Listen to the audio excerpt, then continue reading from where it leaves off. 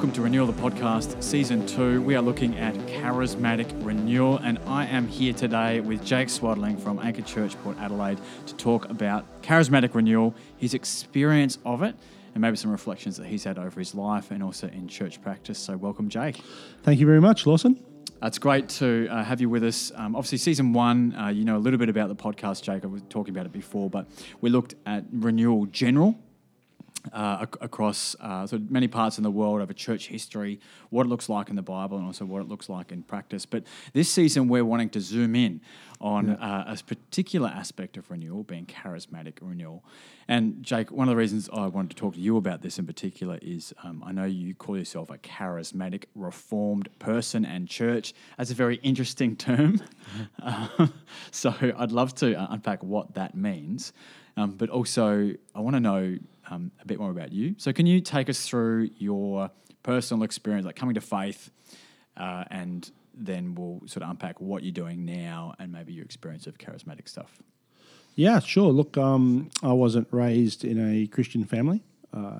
Quite the opposite, actually. I think the Trinity for my family was alcohol, sports, and the trade union movement. I love it. Where did you grow up? My early years, at the age of 3, we moved down to different parts of Victoria. Oh, okay. Yeah. So, do you consider yourself a Victorian? No, I do not. Okay. No, New South Welshman. All right. Okay. Yeah, Rugby, not AFL. All the way with rugby. Yes. Okay. That's the defining point usually. Yeah. No, it's a generally in or out situation there. Yep. So grew up. I mean, that my family had been back generations pivotal in the foundation of the Communist Party of Australia. Right. So that was very central to how I was raised. Yep. That kind of way of thinking.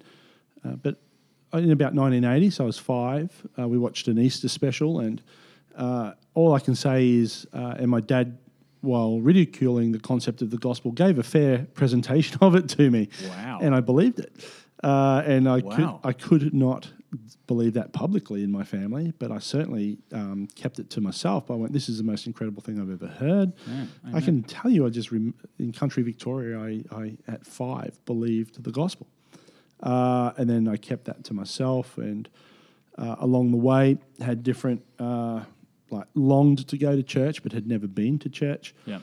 Got to high school, had been quite successful at playing rugby league, etc., and was drinking and once, very drunk, I walked past a church and sat up the back as they were ordaining Catholic priests. I didn't even know what the difference was. So this would have been like a Sunday morning. You've been out all night. No, it was like a Friday night.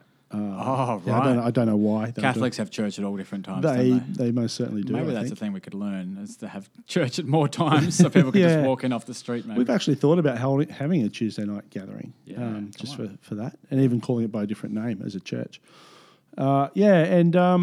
But a friend of mine came to faith that I was sharing a house with, and one day he said, would you come for a drive to the shops? And we drove from Brisbane to Bundaberg, which is about 5 hours for the weekend. And I remember being convicted again that God was real. Wow. Sitting up the back, and they were closing the gathering, and the pastor was saying, look, please stay for a cup of coffee if you like. And I felt I was very safe up the back, and I prayed, Lord, if you're real, this whole church will sing Shout to the Lord.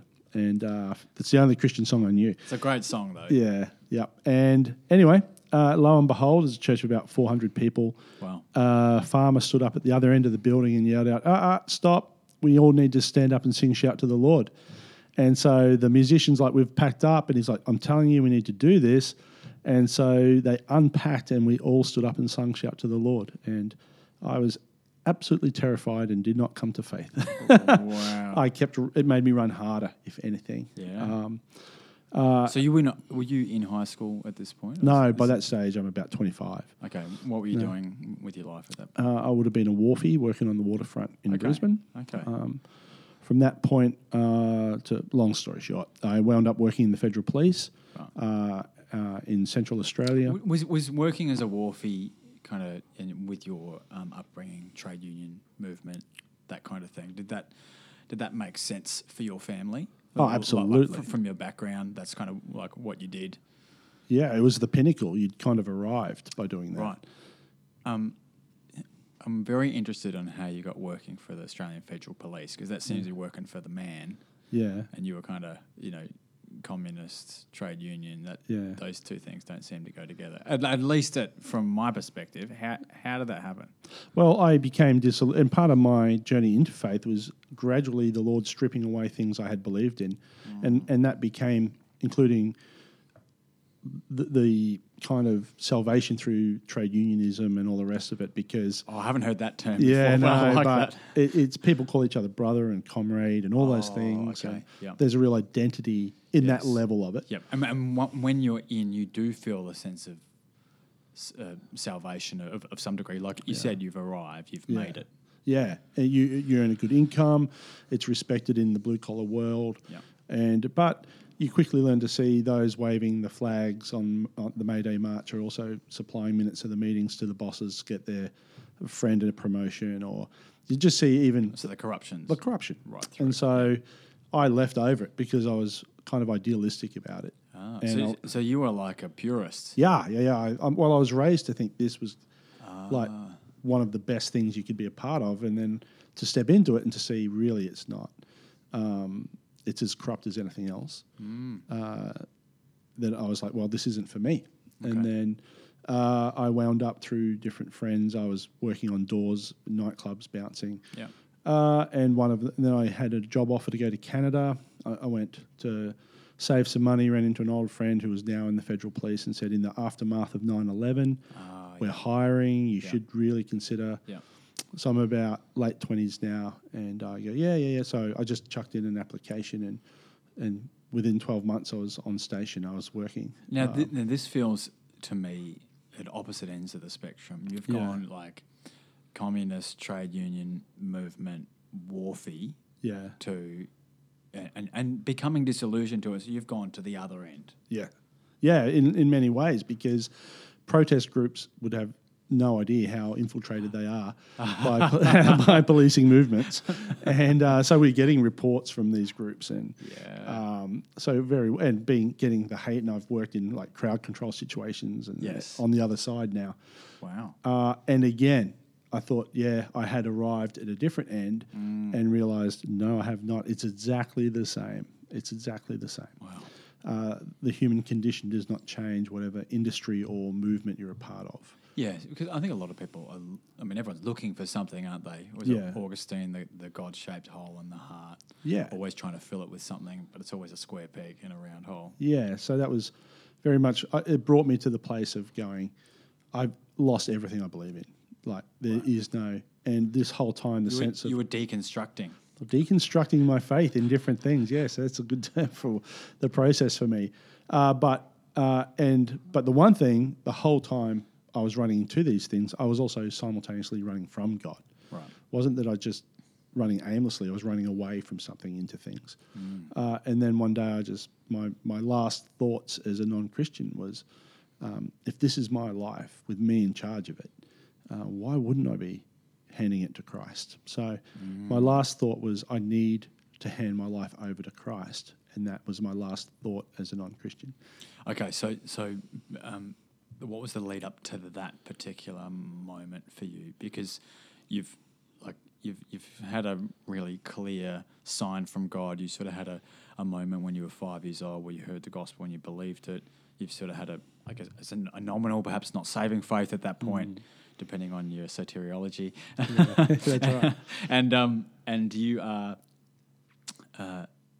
you're in the Federal Police, but then how did you get to the point where you're like, I am a terrible Lord of my life. I need Christ.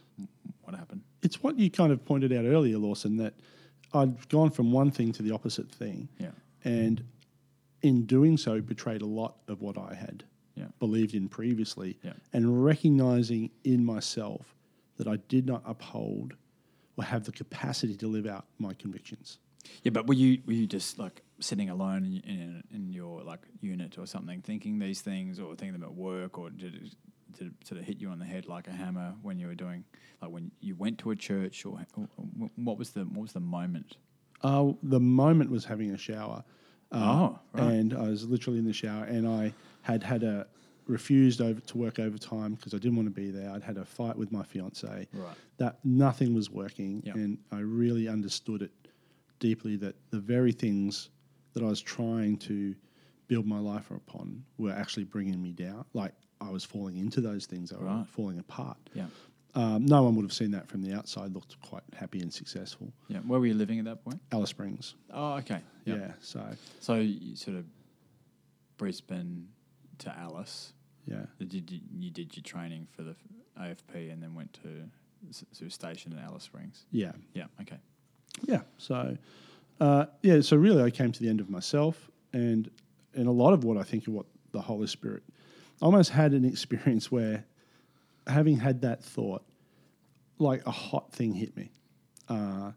It was, and then I was saved. I can't explain it. And I had this incredible joy and peace, like instantaneously something. Get changed, walk into... Had you read the Bible? Not much, no. So you knew the work about Jesus. You knew that you, I guess, acknowledged that God was real. Yeah. And it was just a very simple surrender. Yeah. It was a surrender. The whole time I'd been fighting it, I'd known for a long time. And then in that surrender, I walk into the living room, and my fiancée, now my wife, is sitting there, looks at me, stands up, walks to the opposite side of the room and says, "What's happened to you?" Had that look in your eye. Yeah, just something. Right.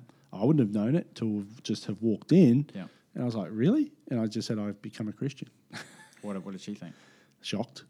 And then said, "I always thought this moment would happen."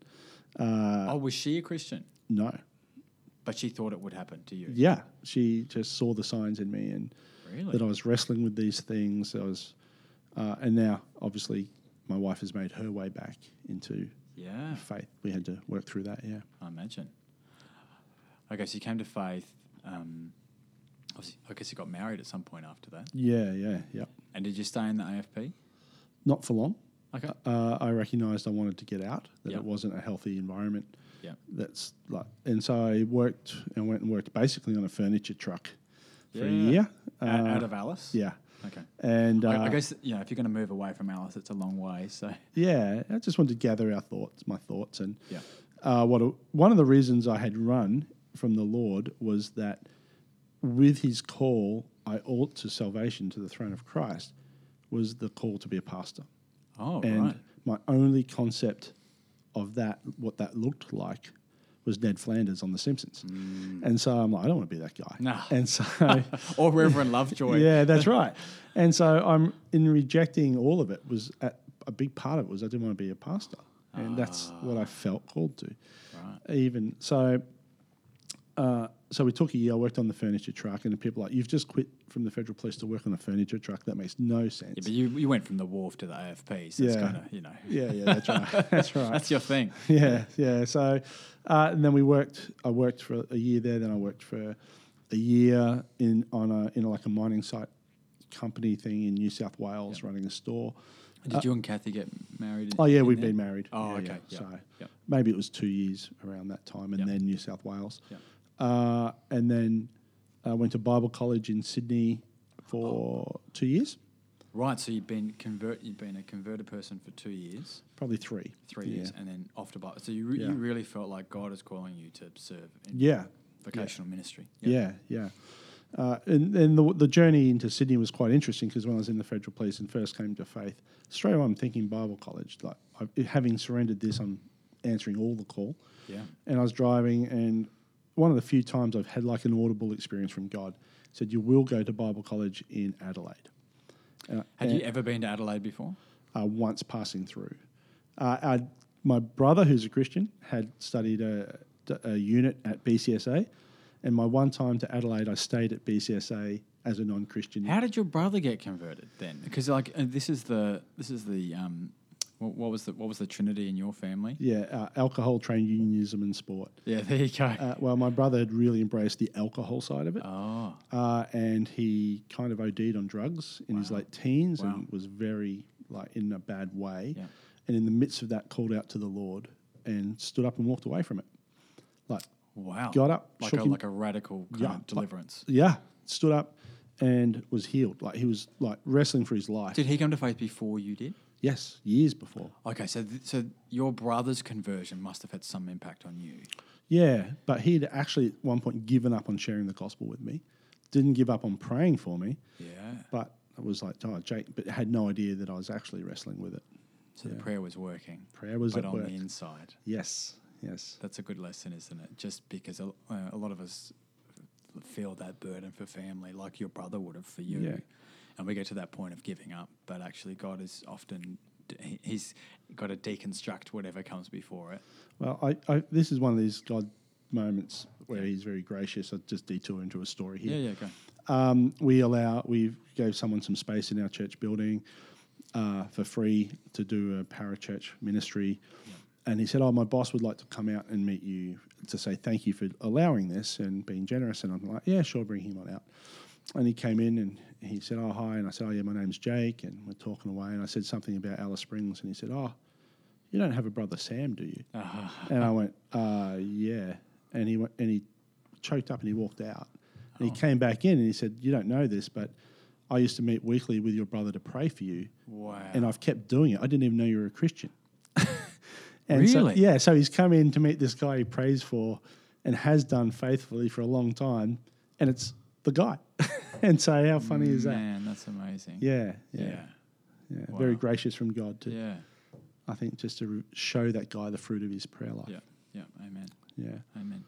So you've come to faith, you're at Bible college, somehow God speaks to you, this idea, like, come to Adelaide. Have you got kids at this point? At that point, we had 3. Okay. We started Bible college with 3 under 2. There's twins. As you do. Yeah, that was... And then move states is the next thing. Yeah, so we visited, and I was taking my wife out for our anniversary and got lost because I didn't know Adelaide very well. Wound up in Port Adelaide, and I went that whole trade union, alcohol and sport.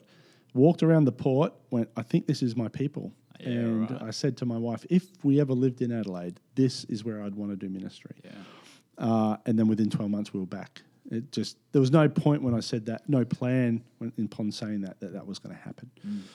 But then 12 months later, there we were, enrolling at BCSA, as the Lord had said, and about to plant a church. Right. And that's, of course, where we met, Bible College, South Australia. Yeah. Yeah. Amazing story. So, obviously, you finished Bible college, and then what was next? Well, before we finished Bible college, we planted Anchor Church Port Adelaide. Right, okay. Not what I would recommend for anybody else. We were talking about that earlier. Yeah. Our journeys may not be what we recommend to other people. But God uses it, though. God uses it, yeah. So planted a church without an idea of what we were doing. I planted before Bible college. Yeah. So, I wouldn't necessarily recommend that either. I tell people we got 2 things right at Anchor. We got the gospel right and perseverance. And that was everything else. Man, but that's what it's about, isn't it? Yeah. Like, at some level, church planting is fairly simple. Yeah. Get those 2 things right. Yeah, that's And Jesus will build the church. I think I encourage people, God will always give you opportunity to persevere. It's how he builds character. Yeah. And I think that applies to individuals, but applies to congregations. If your church hasn't persevered and suffered, how does it know? That's how we know the Holy Spirit's at work in our midst, is that we don't quit. Yeah. It's an important work of the Spirit is our perseverance. Yeah. It's good. Yeah. And so what's life for you guys right now look like? 4 daughters, so pretty busy. Yeah. Under 10 and under. Yeah. But then the ministry of the church is pretty busy. So you're like lead pastor, Anchor Church Port Adelaide. Lead pastor, Anchor Church Port Adelaide. How many years in? Coming up to 5. Okay. Yeah. So we're just a bit older than you guys. Yeah. So you would have planted 2017? Yeah, the end of 2017. Oh, okay. You were early 2018 at City Reach Marion. Yeah, wow. Okay. Yeah. So thank you. That's sort of highlight reel of bit of your conversion story and I guess what's happened since. It's been a real whirlwind for you since coming to faith, hasn't it? Yeah. It's only even recently I've taken a breath, I think. Yeah. We jumped in. It's kind of an extremely long story and simultaneously an extremely short story. Yeah. It does happen though, because no time is wasted with God, and obviously for you, like even that, like your upbringing, the whole like being a war for yourself, and now you're an Anchor Church. Like, that's how God works all things together for good.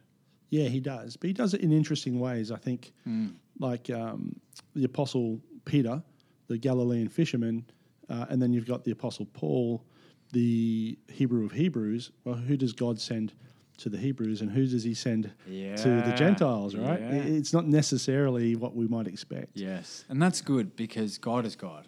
Yeah. And so you can't give him a blueprint and say, do this for me. You know, you get in on his plan. So with my brother's background in ministry, like his ministry has been nearly entirely to raise Christians. Everyone's like at Bible college, you're going to have a great ministry to druggos and alcohol. He's never done that in his life. and he's had this very great ministry to raise Christians. And so I think if he's kind of the Peter going to the Hebrews. Yeah, amen. All right, let's zoom in now because I guess knowing you a little bit, we often talk about the overflow between charismatic and reformed theology and how those two things can intersect. But I'd love to know from your own personal story, when did you first get an idea of, okay, like how does the active work of God now come to bear on your life, and how have you experienced that?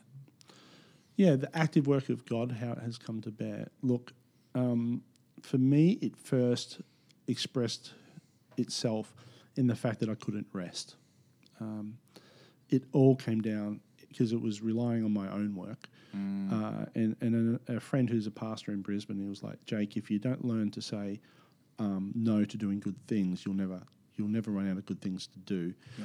And you'll never rest. And yet I think part of that Sabbath rest is that God is always at work. Yeah.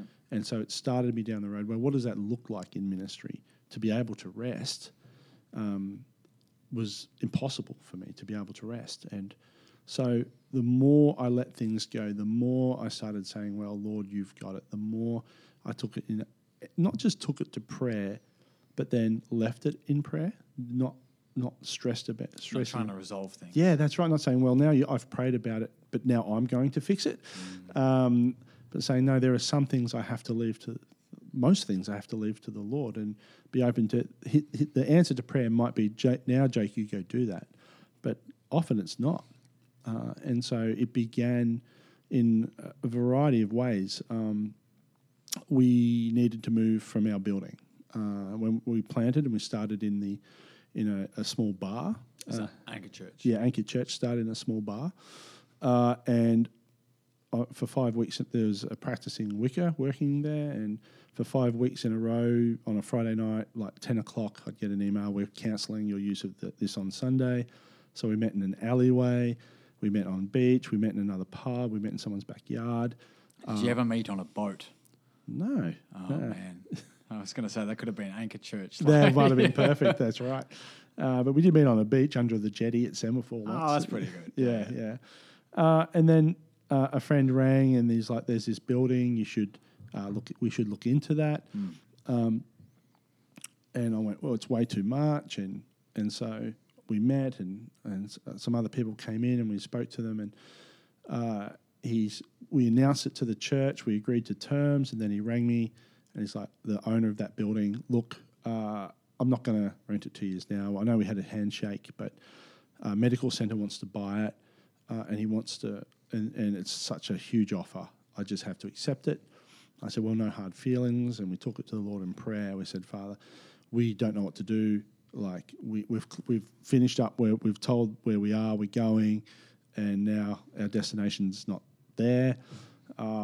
And I could have stressed about it, but we left it with the Lord. And then like 3 days later, that guy rings me back and he said, look, I have not been able to sleep since that phone call. I've not slept. He's not a Christian. I've not slept for a minute, actually. So with your permission, Jake, can I ring this medical crew, tell them the deal's off, and I will honour you for the original deal, but cheaper.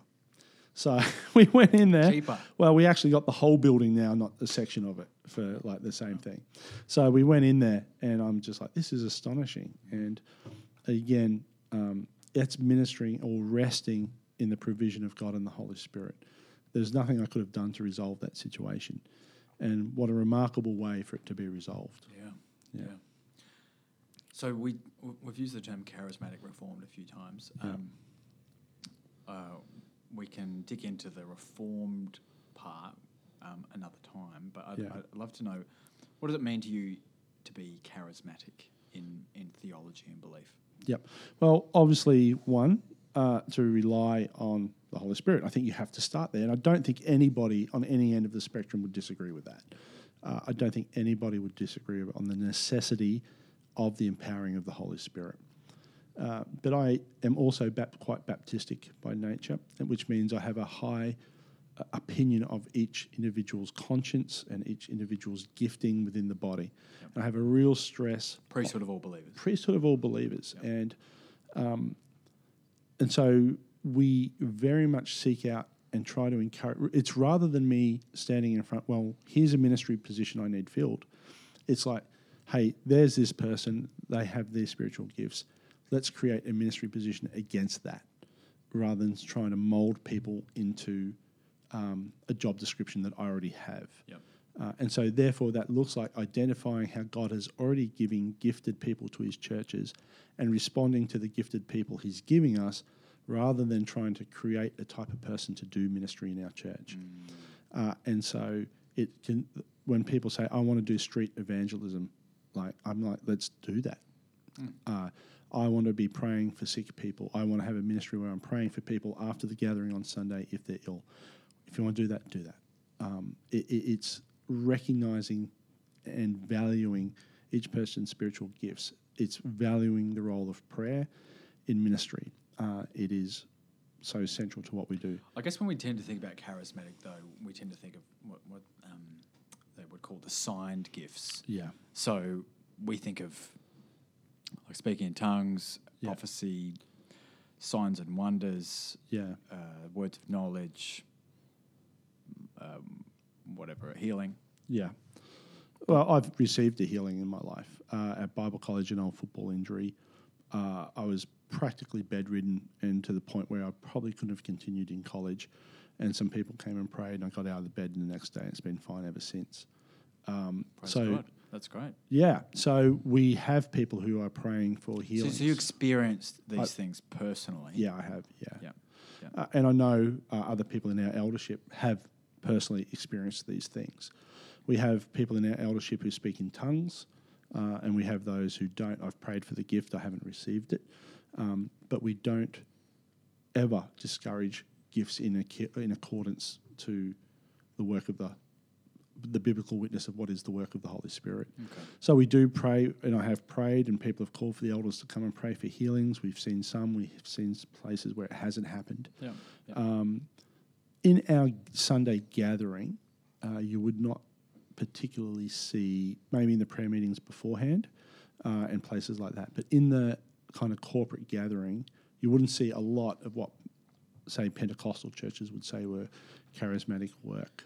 So, I mean, what I'm hearing from you is that in your desire to be biblical, you have a charismatic, or what's called a continuationist view of charismatic gifts. Yes. Or the signed gifts. Yeah. Because you're seeking to be biblical. Yeah. And so you're actually not wanting to grieve the Holy Spirit by saying this can't happen, that can't happen. Yeah. I mean, you look at 1 Corinthians 12 and 14, you don't see Paul saying, don't have this gift, don't have that gift. He says, use it rightly. Yeah. And order church rightly, particularly when you're gathering around non-Christians. Yeah. Which there's an assumption that in the corporate gathering there will be non-Christians among you. And if everyone's carrying on in tongues, then they'll think you're nuts. Yeah, that's right. And it will actually be to their condemnation because they don't understand what's going on. Yeah. So Paul says, hey, better to speak in prophecy, a word they understand, therefore they will, if God speaks to them, they'll fall down on their knees and say, God is truly among you. Yeah.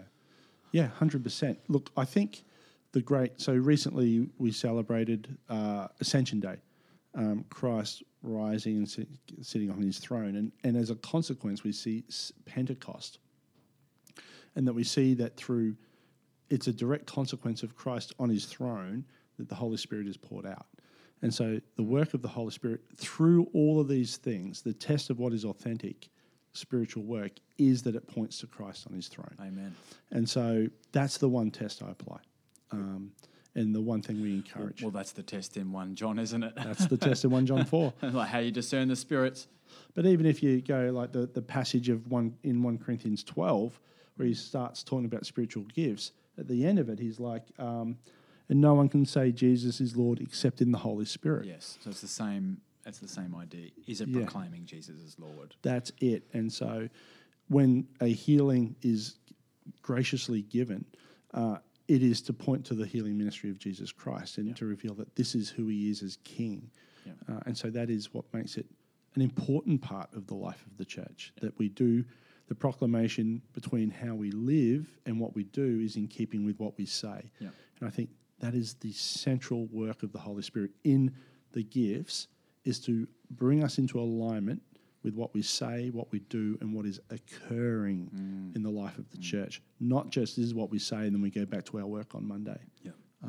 Now, this sounds to me not like we're just looking at having a balanced view, like a little bit of charismatic and a little bit of sort of good doctrine, but we're actually saying it's a both-and situation. Yes. I think that's important. There's been a bit of fascination, which has probably been picked up through like Tim Keller ministry, having like being in a centre position. Now, I don't think Keller would say this, but I think a lot of people think they talk about the word balance. I'm actually moving away from that now.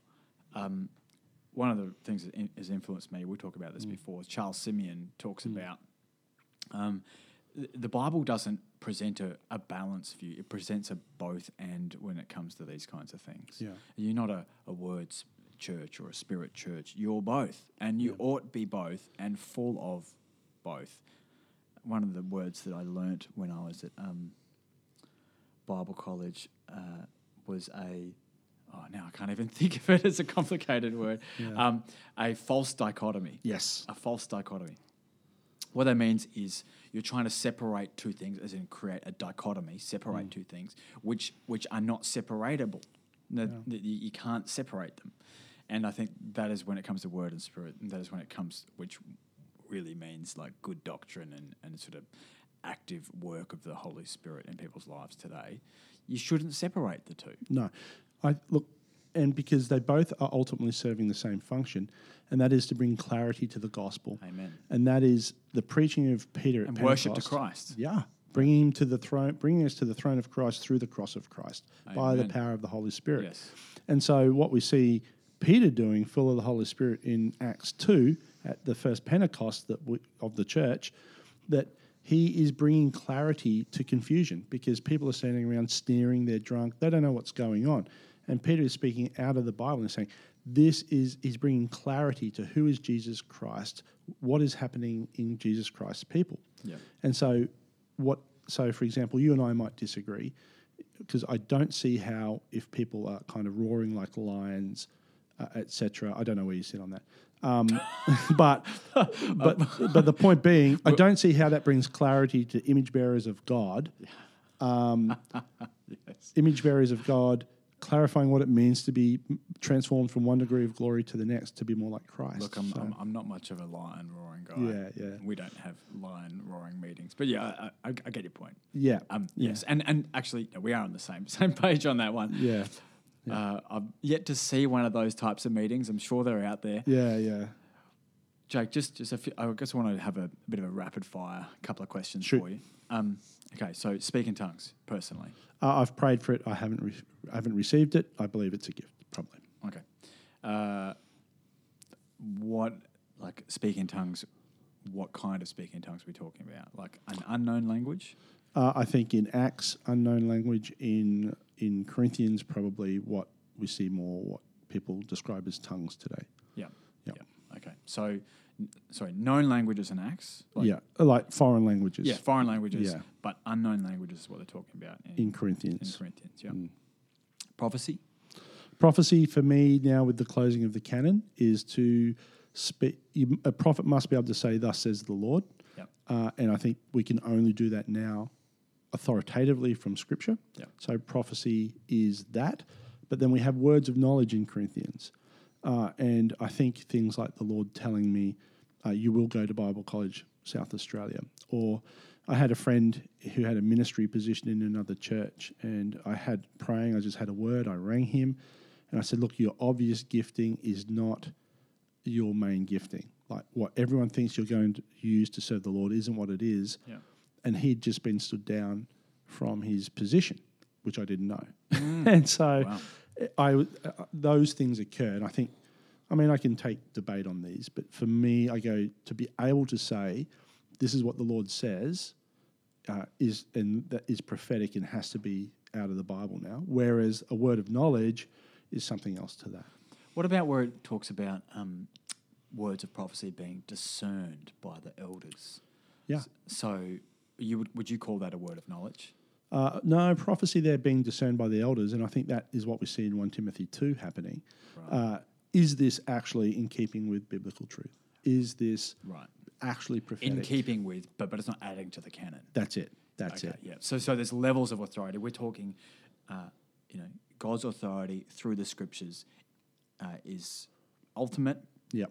In terms of authority, and then you might feel an impression or a sense that God has something to say, but if it doesn't agree with Scripture, God's not saying it, and moreover, you might just get it wrong. That's right, and so you might have had a bad curry. Yeah, that's right. But prophecy is God putting His words in your mouth, right? We don't want to be putting our words in God's mouth. Amen. That's a good. Yeah, I like that. And so when I rang my friend and said, "Your main gifting," I don't get to say. Therefore, you are now accountable to that the way you are accountable to Scripture. Yeah. Okay. What about healings? You've spoken briefly on that. Yeah. Gift of healing? The gift of healing, I think it's the gift of healings that we see in Scripture. So I'm yet to encounter anybody who I have seen consistently able to heal through prayer. Yep. But I believe people are healed all the time through prayer. Interpretation of tongues? What meaning? So, like unknown tongue languages, someone speaks in it, and then another person interprets that into an intelligent. It should happen. Yes. Yeah. So let's say someone gets up in a non ordinary church meeting, so a prayer meeting. Yeah. Speaks in tongues. The person next to them goes, "Oh, I know what that means," and they share it in, let's say, English. Yeah. Thus becomes prophecy. I think that's kind of that's what you see in the New Testament. Yep. Okay. Words of knowledge. You've kind of touched on discernment. Just discerning the spirits? I think, 100% is the work of the Holy Spirit. Yep. Because nobody can say, what is the work of other spirits, right? It is not to declare that Christ is King. Yes. So, and we get that obviously from 1 John. And nobody can say Jesus is Lord without the Holy Spirit. Yeah. It is a gift. Any discernment is a gift of the Holy Spirit, but that is by degree as well. Yep. So there are those who are more discerning. Yeah. Signs and wonders? Well, look, I believe primarily it is the signs and wonders are there to authenticate the message and the messenger. Yeah. And so if they're not pointing to Jesus. If they're not pointing to Jesus, it won't happen. And does the message need authenticating? Yeah, it does, through the power of the Holy Spirit. But often I think what is lacking and why we don't see them is because people aren't delivering the message. There is an absence of, I think, these things when there is an absence of the message to be authenticated. Yeah. And so a church that is less on the front foot with the gospel is probably going to be seeing a lot less of the Holy Spirit at work in these matters. You talk to any missionary overseas working in new fields, it's almost... You're going to see these things. Yeah. Casting out demons? Yeah. Look, I don't know. There was, at the Bible college I was at, no names, there was an exorcism. There was a possession. I've seen some weird stuff. We'll save that for another. Yeah. And again, I think demons hide in plain sight in the West, though, I've got to say. Well, I'm pretty convinced somebody who walked into very early days of Anchor was... the things they were saying and just the sense you got from them was pretty awful. Yeah. Okay. So I guess think about, we've sort of touched on, I guess, some aspects of charismatic renewal. We've touched on a desire to be biblical, therefore, leads to a desire to be continuationist. I think that's quite defensible from the point of view of the Scriptures. What would your advice be to someone who is not charismatic in their understanding? Or they've just never been a part of the church or an expression where they've spoken in tongues or they've been around people like that. What would your advice for someone in that situation, but they're interested in these things? Where do you start? I think we start with where we see Pentecost start, and that's with courage. Right. So, if you start to do things boldly, right, you will find yourself in a position where you are calling upon the Holy Spirit, and you will see things God honouring and working through the courageous and bold steps you're taking. Yeah. If you stay in a comfortable place as a person or as a church that doesn't take risks, that kind of always presents a small target gospel, that lives a small target life, I don't see that you will ever seek or yearn or call upon the Lord to be with you in these things.